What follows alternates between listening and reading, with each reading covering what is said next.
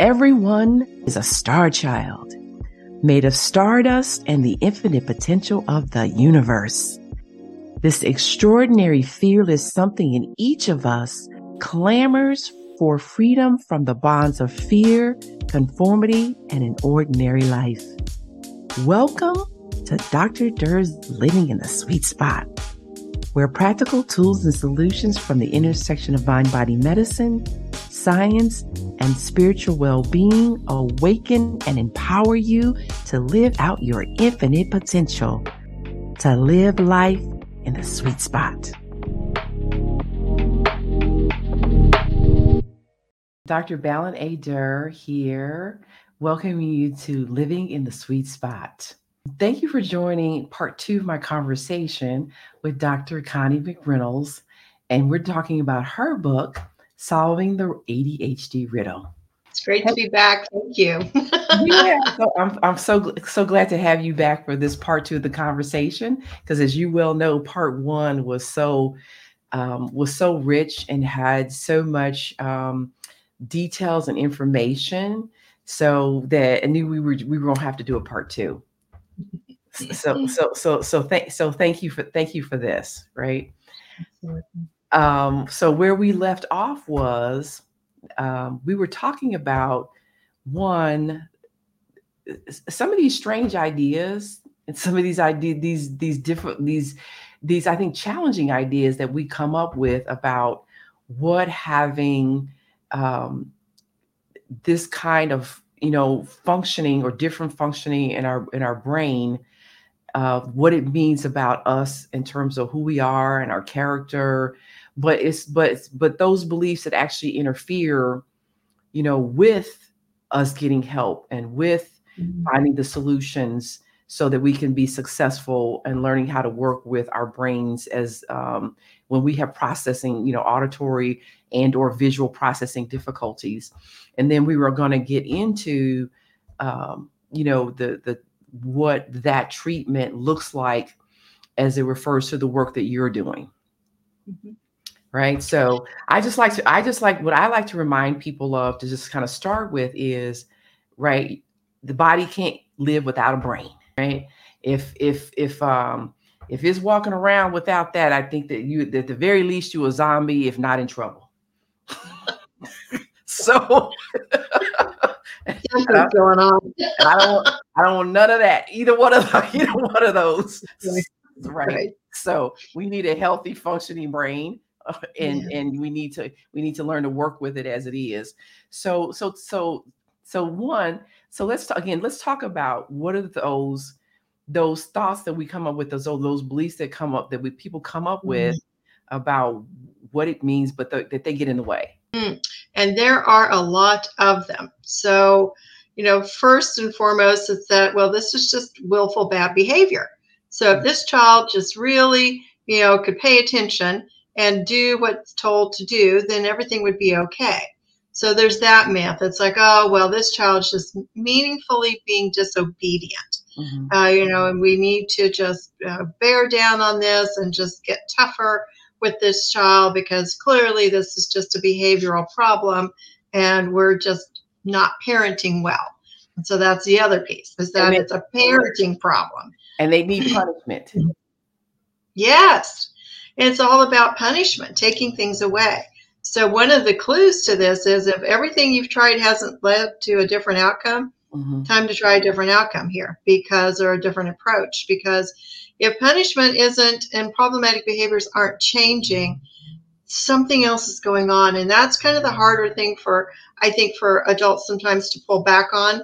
It's like, they just kind of keep going. It's like, well, I just keep going this route, we're going to get better results. We just keep doing this. And, children have had everything taken away from them and nothing has mattered. They're in trouble at school. They're in detention all the time. Nothing is changing the behaviors. Believe me, most children that I've seen, in fact, I would say almost all of them, they don't want to be in trouble. They just want to have a peaceful life, and they want to do and be able to produce whatever people are asking them to do. They're not seeking trouble. They are not seeking trouble. Now, by the time they get to be angry teenagers, you might have a situation with some behaviors, but we could talk about that, a little bit later here. What I'm really talking about on the front end of this is if all the interventions that you've tried, if the punishment, the reward system, and nothing seems to be making a difference in this child's life, we need to dig down a little bit deeper. It's also not about bad parenting. And so that's the next piece that I really want parents to hear is you're not a bad parent. If this child has auditory and visual processing problems and can't hang on to what you're saying, no matter how many times you say it, it isn't a situation of you not trying hard enough and of your child not trying hard enough. That myth has just caused so much pain and agony in families that when the information is provided to these families, often parents weep because they're so relieved that they don't have a bad child and that they haven't been doing something wrong. I also ran a pilot project in a school where I was working with teachers. And I saw a similar situation happen with the teachers, whereas they would have a child who was misbehaving in the classroom and no amount of intervention really was making a difference. And then when we did this assessment and the parent and the teacher were sitting in on the assessment, I literally watched this teacher's face completely change. And in this case, it was a male teacher in an elementary school, which was a rarity. Mm-hmm. And what was nice was to see him be able to relax because he was internalizing that he wasn't a good teacher. He wasn't saying it, but he was feeling like he was failing in the classroom because this child either couldn't learn or couldn't pay attention or wouldn't sit still. So he was telling himself that there was something wrong with him. So you can see the theme. Everyone thinks there's something wrong with them in this mix. The child thinks there's something wrong with him or her. The parents think they're doing something wrong. The teachers think they're doing something wrong. And then you have everyone, in some cases, kind of pointing the finger. Well, if you were just doing your part, if you were just doing your part, if you were just doing their part, all of that's a myth for this. None of this is working. And that's where we really have to delve deep because we've got to figure out what's going on here. So, and I think to your point, one, you're saying if the solutions that you're coming up with aren't working, then don't double down on them. Exactly. Right. And then the other part to that is that I think it's important for people to remember is, again, if you're not creating the results you want, or people call that being successful, then don't confuse that with your worth. If what with what you're doing is not working, then don't confuse your solution with your identity and worth, right? What that simply means is that that you need to change up what you're doing, right? Or and take a different approach. And so one of the things that I like to tell folks is, if you want to buy groceries, then don't go to Krispy Kreme. And it's right. And don't keep going back to Krispy Kreme because they don't sell groceries. Right. So, you got to change. You got to, I'm not saying don't buy groceries, but I'm just saying, but you got to change, but you got to change up where you're where you're going to get the groceries. Right. Yes. So just keep that in mind. If what you're doing with the child is not yielding the results you want, it's just not the proper solution for whatever they're experiencing. And you got to get it figured out what's actually what actually the difficulty is that they're having, and change up the solution, the approach. Yes. Is that old saying, doing the same thing over and over and expecting different results is the definition of insanity. And when we're going down this road, we feel like we're losing our minds when we've got children who really can't do what we're asking them to do. And parents will say, he's so smart. I know she can do this. And it's like, yes, that is true. It isn't a matter of intelligence. And so we loop back to that regularly, is that this isn't typically anything about intelligence. But if I'm saying something to you and I've said it 3 times and you're still not picking up on what I'm saying, there's something going on. Something's happening here. Right. And children typically don't want to get in trouble. So that's the other piece of it, is they typically don't want punishment. They typically don't want to be sanctioned or pointed out in a classroom or in some way identified as different from other people. So they want to have the ability to do what's being asked of them because they typically want to please the people that are in their lives. Not everyone, certainly, but most of the time, these children just want to be able to get along in their life too, because they're very uncomfortable and they're very unhappy in a lot of these cases. Well, keep it simple. They want praise, right? Yes. They want praise. They want to know the kids want praise, just like adults do. They want to know that what they're doing is valued by others, right? That they're being successful. What they're doing, that they're meaningful, and what they're doing is matters and is meaningful. So if we keep that in mind, that that's a constant, for the human beings I know. I don't know all 8 billion of them on the planet, but the ones I do know they all, agree that that's true. Then yeah, the kids they do want praise, and so they do want to be successful. So what are some of the other myths that we're looking at? You said there were many. Well, there's about as many myths as we have people that have had to fill in the gaps for not really knowing why something isn't working well. And again, we've dealt with the intelligence. People were so default to, I must just not be smart enough, or I have to work twice as hard as the next person going down the line. The other is that punishment, if we just double down on it and keep doubling down on it, it's going to work. Well, not in these cases. It's not going to work. And that the willful bad behavior, I think these are the big ones for this. And then for adults, it's such an interesting narrative that they will tell themselves, or parents will say, oh, well, my child can play video games for 10 hours, but, can't do homework for 5 minutes. They clearly have the ability to concentrate. It's like, well, there's actually another layer in here for what's happening with the video game in the brain versus what's happening in the brain when I'm dealing with my math, which I don't want to do. So there's the whole thing with all the neurotransmitters, the dopamine, which is our feel-good thing. So many of these video games, of course, are designed to kind of drive keeping us attached to them because it feels good when we win our programs. So and again, and I'm mentioned this to you when we were off camera. I just had a conversation with a family member who was talking about one of their kids, again, not being motivated.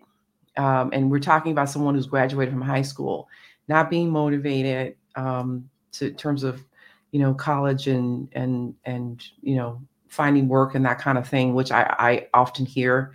There's a lack of motivation about being employed and those kind of things. And but wants to play video games, et cetera. And what I said to her was, again, I said, one, the video games, they're changing like this.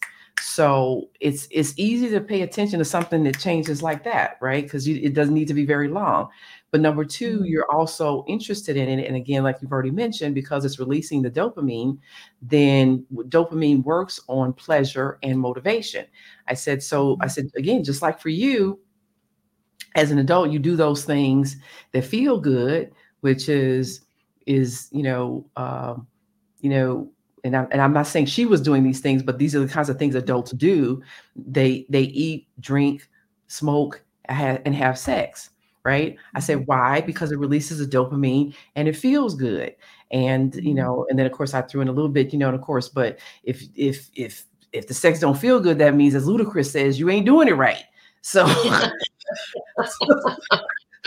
so you got to work on that part. But anyway, it's the release of dopamine that then motivates us to engage in the activity more, but then also that it's pleasurable, it's enjoyable. So of course we want to engage in those activities that feel good and of course motivate us to continue to participate in that. So of course, that's why, as you've already talked about, why kids can play video games for hours and hours and hours, because it feels good. It's enjoyable. It's fun, right? It's much funner than doing that dry, boring, detailed,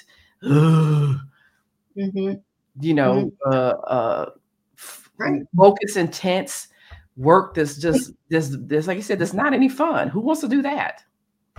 Well, precisely. Who does? Who amongst us really thrilled at doing our homework when we were in school? We'd much rather be doing something else.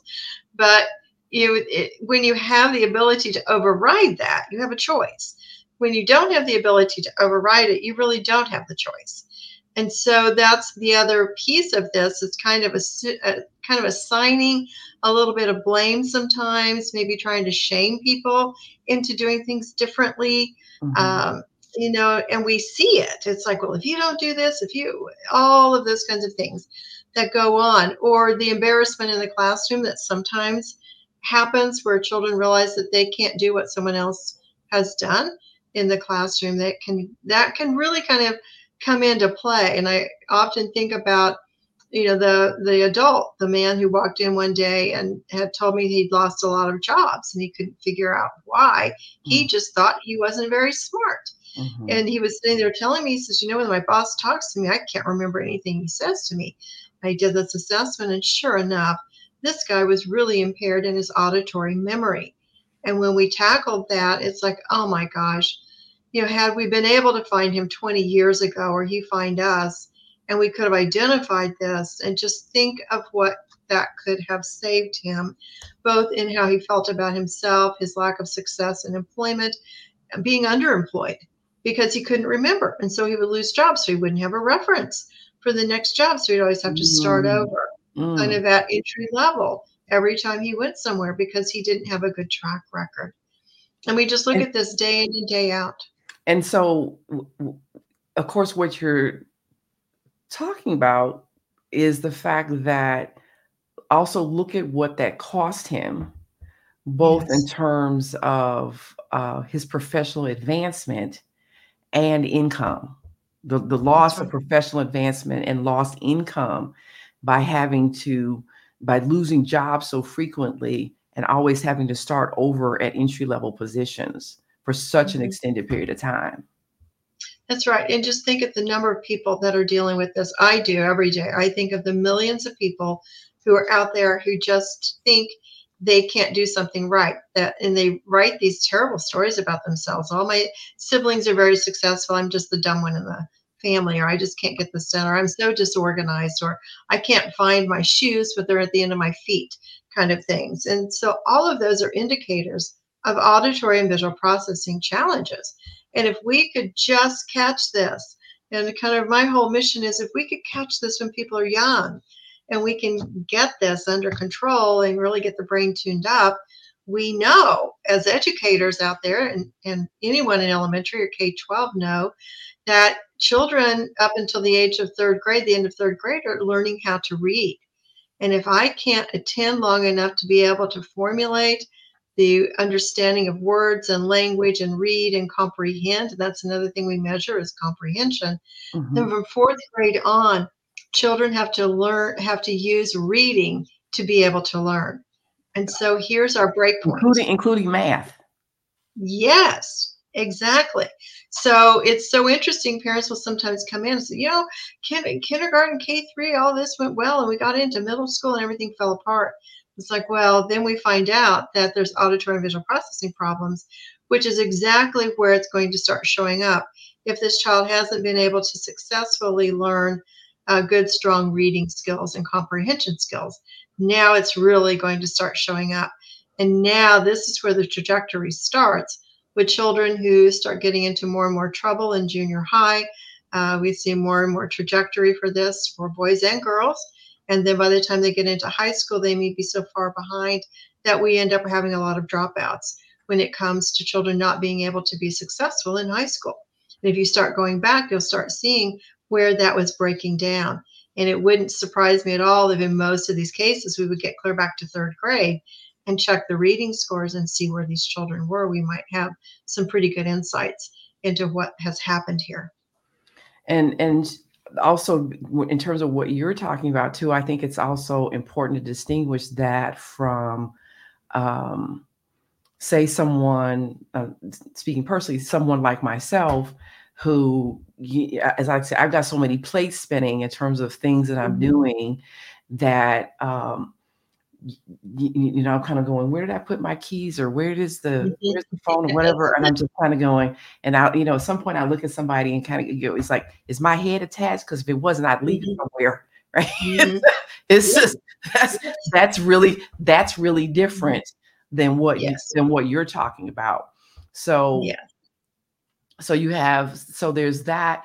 And then I know one of the other things too, of course, people bring up is a character issue, right? Besides is characters. What does this say about me and my character?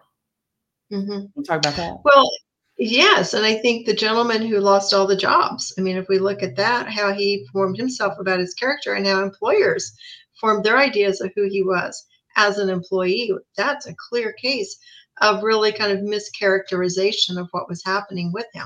He couldn't remember what his boss was telling him to do. It literally went in and out the other.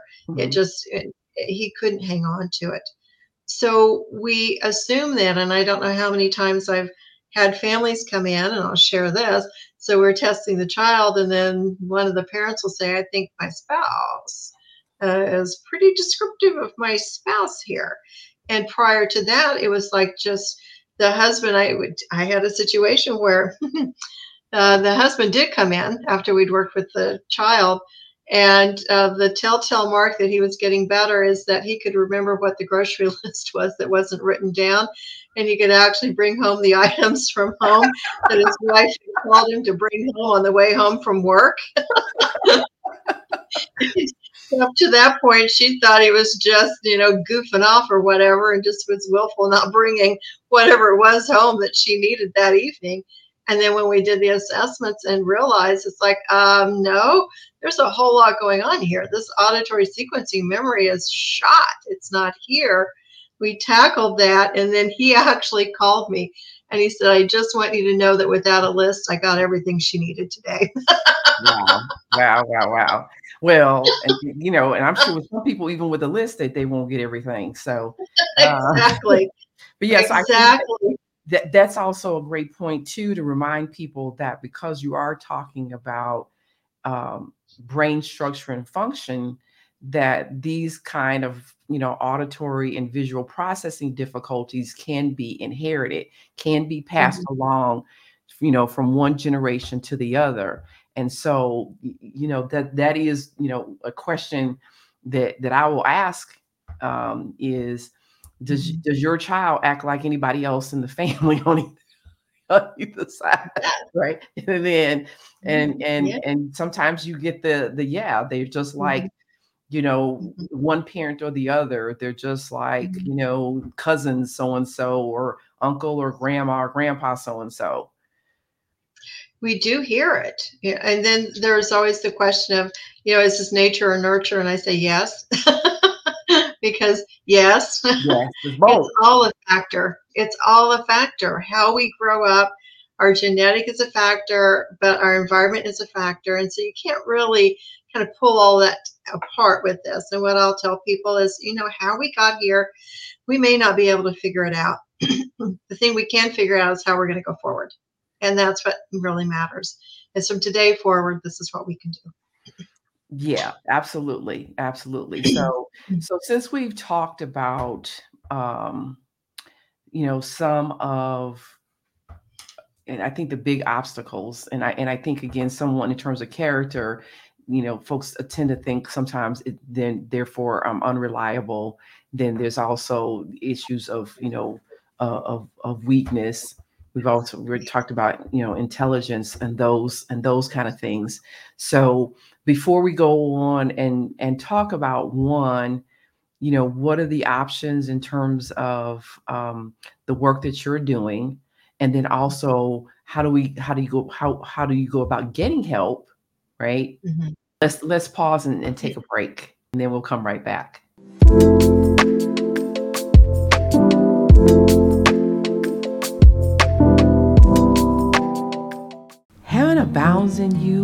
enlightens, uplifts, inspires, and invites you to live a life that's engaged, joyous, and limitless, the sweet spot of life. Take this journey in oneness. We are and have all that God, the infinite creative source of the universe, is.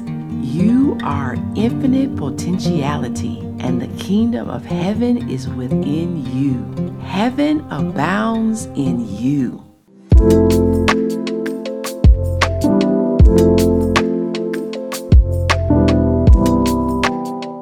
Hey there, Dr. Durr is here with Dr. Connie McReynolds, the author of Solving the ADHD Riddle. So when we left at the break, we were talking about some of those myths that people believe that actually about what ADHD is and why it's happening, and then how those then interfere with treatment.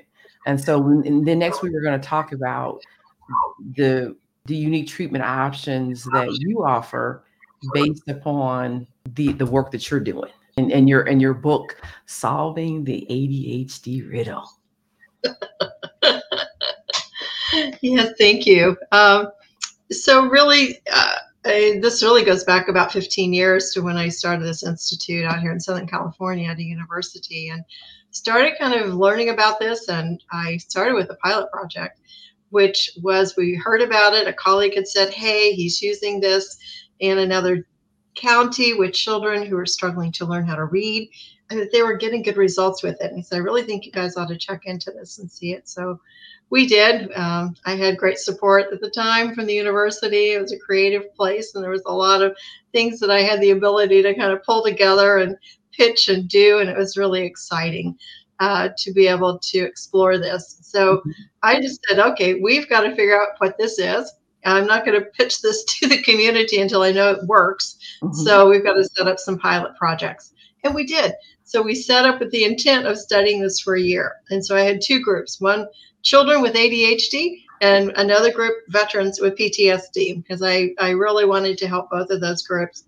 And so we just put the call out to the community and just said, we have this new program we're using.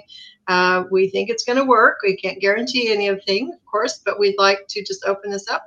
If you have a child that's struggling to learn or struggling to pay attention, or if you know a veteran who's struggling with PTSD and would like to refer them into us, we will do this and we will work with them. And so we started doing that. And I thought, okay, we're going to do this for a year. Well, it was about 3 months down the road, and the phone started ringing. And this woman called, and she said, it wasn't me. So sorry. It's okay. No, it wasn't me calling. Dr. McReynolds, I got these patients that don't want to take medication. What you got? No, it was okay. Yes.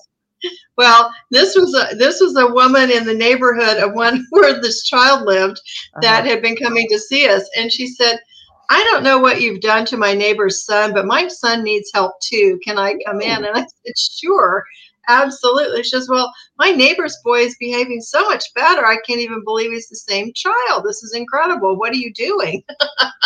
So we had the conversation, and I joke, it's like 3 months in, the phone started ringing, and 15 years later, it hasn't stopped ringing because it works. And so we're word of mouth in this community. I've been doing this for 15 years. I've gone out and done a lot of presentations, and this is really an opportunity to get this out to the broader community, to really have these conversations about what we've learned. And I've learned a lot.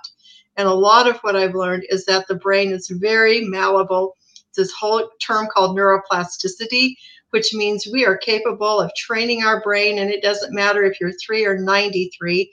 And I have people literally 3 years old and 93 who are doing this at this point in my clinics.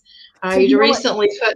I'm sorry, I was going to ask you, because you mentioned the fact that you wanted to help people with PTSD also. And so I was wondering, is there a difference between folks with ADHD versus folks with PTSD in terms of why they have the difficulty with, easy distractibility and, focus and paying attention? I mean, obviously there's trauma and that whole loop running when you have trauma and the re-experiencing of it, and the mind wires itself to run that loop to protect itself. But I'm curious, is that functionally, the reason functionally that's happening, is there a difference between ADHD and PTSD?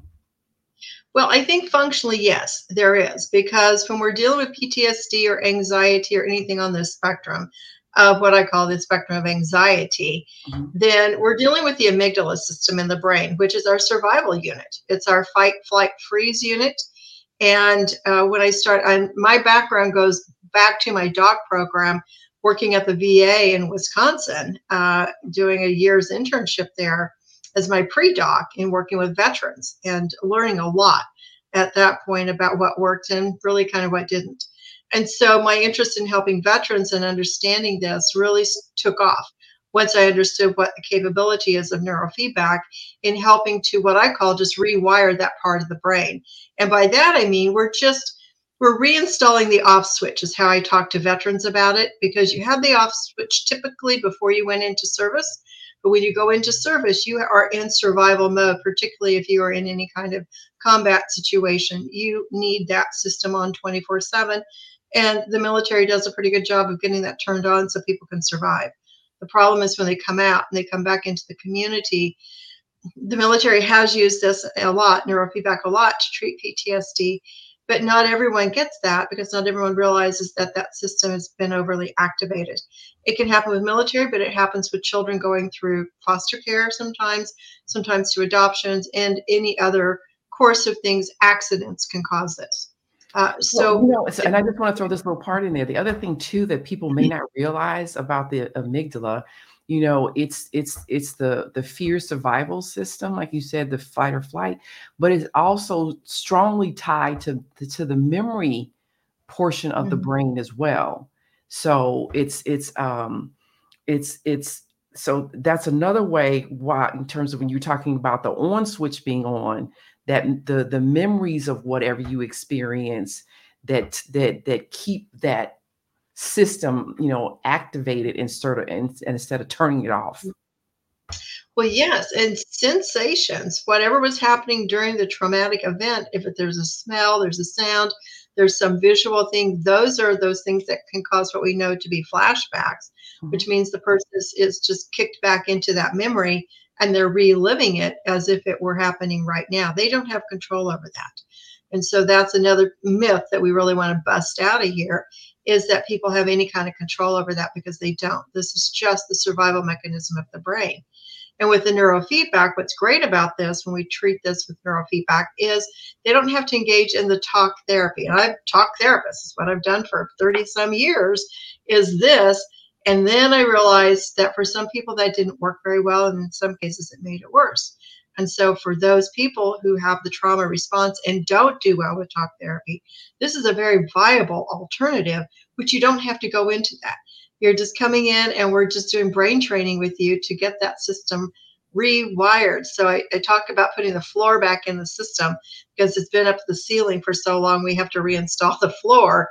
We've got to get that system to come back down, to calm down, so that the brain learns it's okay to be calm. You don't have to be on 24/7. So if it's okay, I'm gonna borrow those two from you. We gotta learn to teach the brain to turn the off switch back on, put it back on the off switch, reinstall the off switch, and we got to reinstall the floor. Yes, that's great. We've got to get this down and turned off, because if you're stepping off a curb and something's coming at you around the corner, you need to get out of there. So you don't want the system shut off completely. You never want that. This is our survival mechanism. You just don't need that thing pinging at 3 o'clock in the morning because a dog down the street's barking and you're on high alert thinking there's someone in the neighborhood getting ready to do something harmful. Right. So, or waking up during the middle of the night, swinging on your partner. That's right. Because you're in the midst of having a nightmare. Yes, and that's so real. I worked the anger management program at the Chemical Dependency Treatment Center at the VA, and these veterans were court ordered in for anger management problems. So it's a real deal. And this happens, you don't have to be a military person to have this going on. Trauma is trauma, however it has happened to you. And it can be domestic violence, it can be a bad car accident, it can be any number of things that can cause a traumatic response pattern. Right. We got right. We got these mass shootings occurring. Yes, all of this numbers. And yes, and the adverse childhood events scale give us a lot of clues into this as well. So if you have a high ACEs score, your brain's probably hardwired for trauma response. And that is not something that you are going to willfully be able to get over in most cases. Right. Because and I'm sorry, go ahead. Yeah, because it's such a hardwired response pattern. It's hardwired in at this point. Right. And not only is it hardwired in, but it also alters the DNA so that it gets passed on to subsequent generations. So even though they quote unquote didn't experience the trauma, the alterations to the DNA that occurred because of the trauma is now passed along. And so in some respects, then you're getting the trauma response and the person who didn't experience trauma. Well, yes, that can absolutely happen. We're learning more and more about all of this, genetic predisposition. And we also know, though, with neuroplasticity, we don't have to be kind of held at bay because of that. We have neuroplasticity. We can literally change our brain. We can literally rewire it. And it just comes through the repetition process. So being able to repeat something enough until it is hardwired in. And I joke with people, I said, this is also why that bad habit that you have is hard to break, because you have hardwired that in there. So if you're a person who has to have their chocolate every day, which there's nothing wrong with that in my mind, but if it's a problem, it's because there could be some hardwiring going on. There could be some other things going on too. But those bad habits. And Dr. McReynolds, I just have to say, I tell people, I have to have some chocolate every day. If not, I'm walking around on the floor like a heroin addict.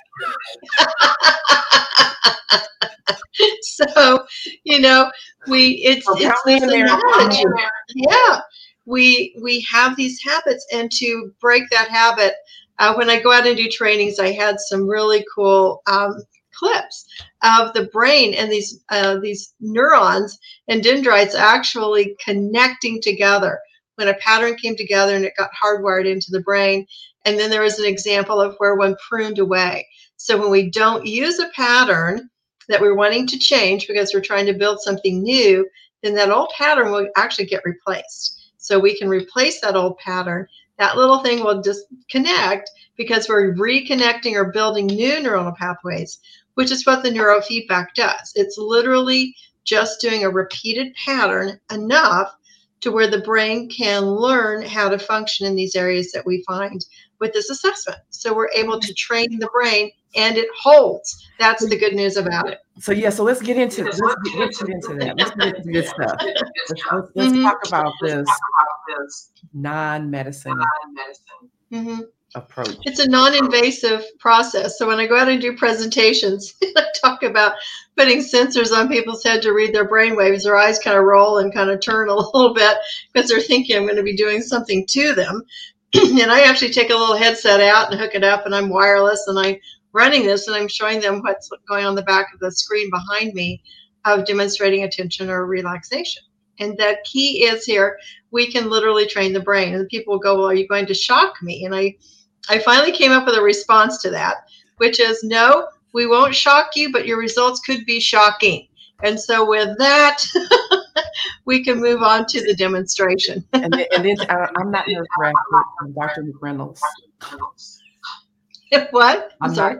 Not You're not. It's cutting up. Just I'm sorry. I'm not nurse ratchet. Oh, not yes. I'm Dr. McReynolds. Right. I'm not nurse ratchet. Exactly.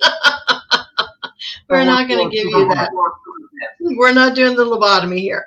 We're actually just helping you learn, and it's a very empowering process because you are learning how to train your own brain. You get the feedback. So neurofeedback really is a lot like biofeedback, which we used to use a little sensor on the finger to measure your pulse. Maybe we're measuring your respiration, and then we're teaching you how to slow down your pulse with your respiration. And you got biological feedback on that, which got shortened over the years to biofeedback. Neurofeedback is reading brain waves and it's fed into the computer almost instantaneously. And through the use of the programs that we use, you're getting feedback as to whether or not you are demonstrating or manufacturing or holding the attention brainwaves long enough to make a change. And so for the example with the headset, if I'm demonstrating attention and manufacturing enough attention, the little bar goes across the bottom at the bottom, the kind of the power bar, but then I'm also going to blow up a barrel using this wireless headset. And to do a calm brain, it's powering up the meditation brain waves on that, and then this ball will float in this demonstration. And so the key is that people really get to see they have the power to both run the computer, but to also change their lives. So it's a very empowering process because you are in charge of being able to retrain your brain. So kind of like going to the gym. So you go to the gym to strengthen up your muscles. This is kind of a gym for the brain. The good news is you don't have to keep coming back forever with us. We get you done and get you out the door. So how does training your brain using sounds like a video game? How does that translate to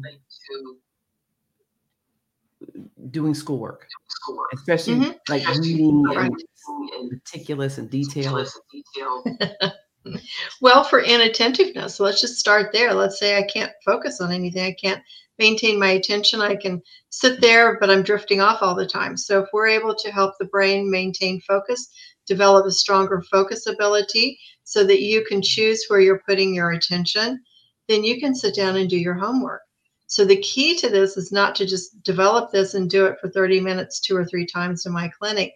This is about this transferring into your life on a regular moment-to-moment basis, which is what we're always looking for. Is this making a difference in your life at home? So if I can't remember what someone is saying, but we're able to train up that auditory processing part of the brain and train those neuronal pathways and strengthen them, and then suddenly someone's telling me something, or I'm telling this child something and they can remember and go do it, that's life-changing. That means there's been an impact in that child and that parent and that teacher's life. And the same for the employee who couldn't remember what his boss was telling him. If he now can remember, that's changed his life.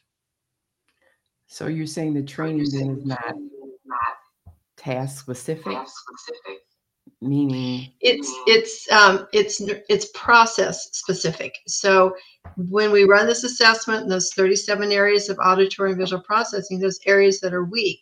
So let's say in this particular case, the processing speed is slow.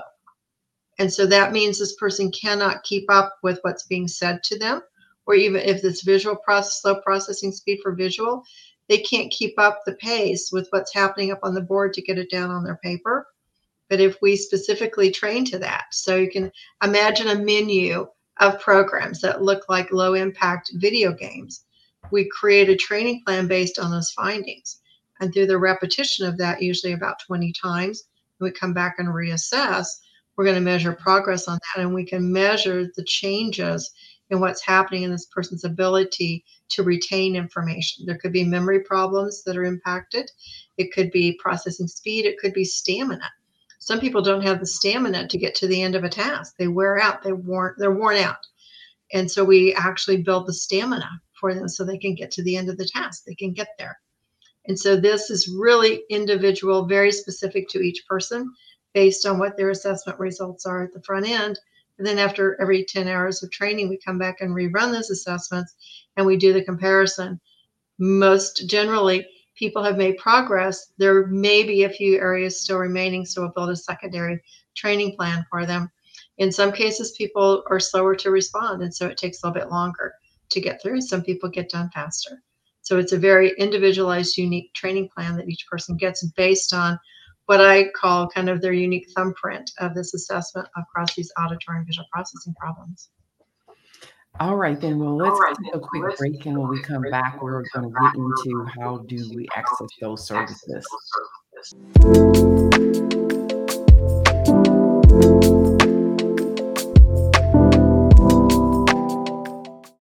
Are you feeling stuck or in a holding pattern with your business or life, and you're not doing the things you want or love, then at some point, you're going to be faced with a decision. You'll either choose to keep living in your comfort zone and risk a life of mediocrity, or increase your courage, step into your power, and forge into the unknown, where everything new becomes possible. If you're truly ready to live masterfully, then you need Ken D. Foster's newest book, The Courage to Change Everything: Strategies and Wisdom to Transform Your Life One Day at a Time. This powerful but simple guide provides you with 365 days of life-transforming wisdom, profound questions, and action steps that will increase your strength and open the doors to success. Stop wondering why your business or life isn't working. The answers are available now. Imagine if you had more courage or another chance to start following your dreams. To pick up your copy of The Courage to Change Everything, visit thecouragetochangeeverything.com. That's thecouragetochangeeverything.com.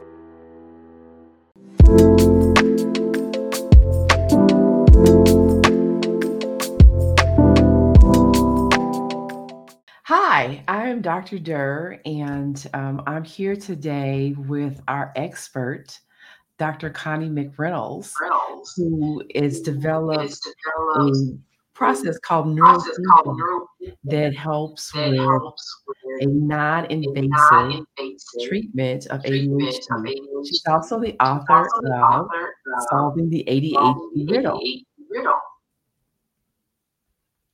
So when we left, we were discussing how neurofeedback works to treat ADHD, and you also work with people that have PTSD.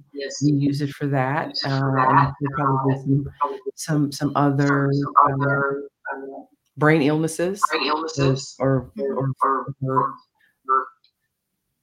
malfunctions or different ways of that the brain operates or works. So that so folks can so they can be successful, right? So the question becomes, especially since accessing services for brain health and for mental health is really difficult. Let's call it. It takes a long time to get in to see somebody, especially if you're a child and adolescent. It usually does. So, what is the best way for people to go about accessing neurofeedback treatment? Mm-hmm. Well, I think there are a couple of ways. The first, of course, I'm going to talk about what we do. So we really help get rid of the symptoms associated with a lot of conditions. And I don't know that I would say that we're, getting rid of all those conditions. But what I say is we're getting rid of the symptoms that are associated with those conditions. So we're able to we're managing it, right? Yes, we're literally retraining the brain. So if we can retrain the brain, and I can remember better than what I could before, then I'm going to be doing better. Maybe my memory works better. So on my website, www.ConnieMcReynolds, ConnieMcReynolds.com. The book is up on that website. You can click there. It's on Amazon and Barnes & Noble and other booksellers. That will help you learn a lot more about this. I go into quite a bit of detail on this. And then the good news is that because this is a non-invasive treatment protocol, if you want to call it that, it's really just helping the brain get stronger, like any kind of exercise program. We can pretty much do that with people wherever they are. There's a little bit of a process on the front end of just verifying technology, of course, because it's all technological driven. So we're going to do a few checks with you on that to make sure this might be an option. People can lease this equipment, and then we do the sessions the same as if you were coming to my clinics, which means you are working with someone who's going to be there with you. I think over our pandemic, we kind of learned we can do like we're doing here. We can do a lot now with Zoom that I think 3 or 4 years ago, we probably didn't believe that we could do so much, and we probably couldn't. And then the other thing is, although I'm not a huge fan of the big video gaming industry, they have done us a big favor in creating some pretty powerful computers nowadays. So because of that, these systems can now handle a lot of this, where 10 years ago it wasn't going to be possible to do this at all. So things have really changed in the past 10 years, but even the past 3 to 4 years, things have really changed to make this a far more doable process. So I will say that there are a lot of neurofeedback programs out there. There are different kinds of things, different types of approaches. The approach we take is really evidence-based. The system that we use is different from some of the other systems out there because, not to get too technical on this, but we're measuring EEG brain waves, and our system will get rid of what we call the facial artifact, the eye blinks, the facial movements, which can mimic EEG data. So in some systems, they're not zeroing out that facial artifact, so they're getting false EEG readings. And so our system... And for those folks who may not know, the EEG is just basically measuring your brain waves. It's the same thing that the neurologist does. That's exactly right. And we're just using a system similar to if you go to the doctor and get an EKG, where they put a little sensor, and so they'll stick it on you. And so that's what we're doing, only we're doing it on the scalp. And no, we don't have to shave your head to do it. We can just work through your scalp and through your hair. We use a little tacky wax to hold it on. And because of that, and the way that the system works, we're able to measure your brain waves. And when we do that, it feeds into the computer. You have a training plan that looks like low impact video games. And the more you're able to manufacture, develop, or create the brain waves that represent whatever it is that you're working on, and the brain will learn how to do this, then you're able to do that. And through the repetition of this, your brain will learn how to function better. So you're really empowering yourself. This is you teaching your brain how to run in a more optimized manner. And that's why it's called non-invasive, because we are not doing anything. We're not administering anything to you. Those signals do not go back to your brain in this. There are systems out there that will do some of that have some stimulation, but that in the truest sense of neurofeedback is not neurofeedback. It is something different from neurofeedback. True neurofeedback is just measuring your brainwaves. Okay, and then on average, the number of sessions a person has to do for this. Typically, if you're kind of in the regular ballpark and we're not dealing with having to go a long way, meaning you don't have any auditory or any visual processing, which some people are in that camp, we're going to be building a lot of pathways with that. If it's already pretty much there, we're just giving you a good tune-up. You're taking your car in for a good tune-up to the mechanic. We're just kind of giving you a good tune-up here, which through that repetition, typically of about 40 sessions, that equates to 20 hours of brain training. Our system is 30 minutes. I have found over time that that's about the maximum that a brain can really be completely dedicated to this. We had experimented with this in the front end for people who are driving long distances to get to us. I have people driving 2.5 hours each way to get to us. So in some of those cases, we would actually do a 45-minute training program for them. But they could get there, but it just never felt like it was quite as consistent. And with this consistent, it's all about being consistent. And we're going to say that from the get-go, 2 to 3 times a week, consistency, consistency, consistency is how you're going to train your brain. And when we can get you there, you pretty much are going to have it. You don't need to keep coming back to us. So, Dr. Connie McReynolds, I hope you know it's been an absolute pleasure having you on today, having this conversation with you today. Sharing this innovative, trajectory-altering treatment option for folks with ADHD. So, again, thank you so much for coming. If you want to come back, just let me know. And we can we'll do something more. Because again, I think we want to give people options, and I think this is a great option for folks who may not want medication and who may want to do a combination. I certainly would highly recommend Dr. McReynolds' book, Solving the Riddle of ADHD, and reach out to her on her website, and you on social media too. Yes, Facebook, Instagram, and LinkedIn, and there's a contact form up on the website, so people can fill that out. Provide your phone number. Sometimes it might be good to give you a call. I honestly prefer giving you a call, a 15, 20-minute consult is probably a little easier than trying to answer 10 questions on email, because you're going to have another 10 after I answer those. So let's just get your questions answered and see if we can help move things along for you. And I'm happy to do that. All right. Well, thank you again so much, Dr. Riddle.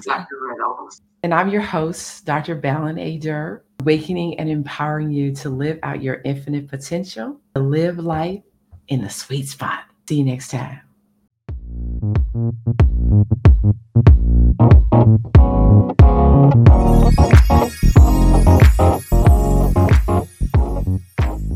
Thank you for joining us today in the sweet spot. Share, follow, and like us on social media. To learn more, please visit balinadurrmd.com, spelled BALINADURRMD.com. Join us next week, and remember, when you heal your mind, all things are possible.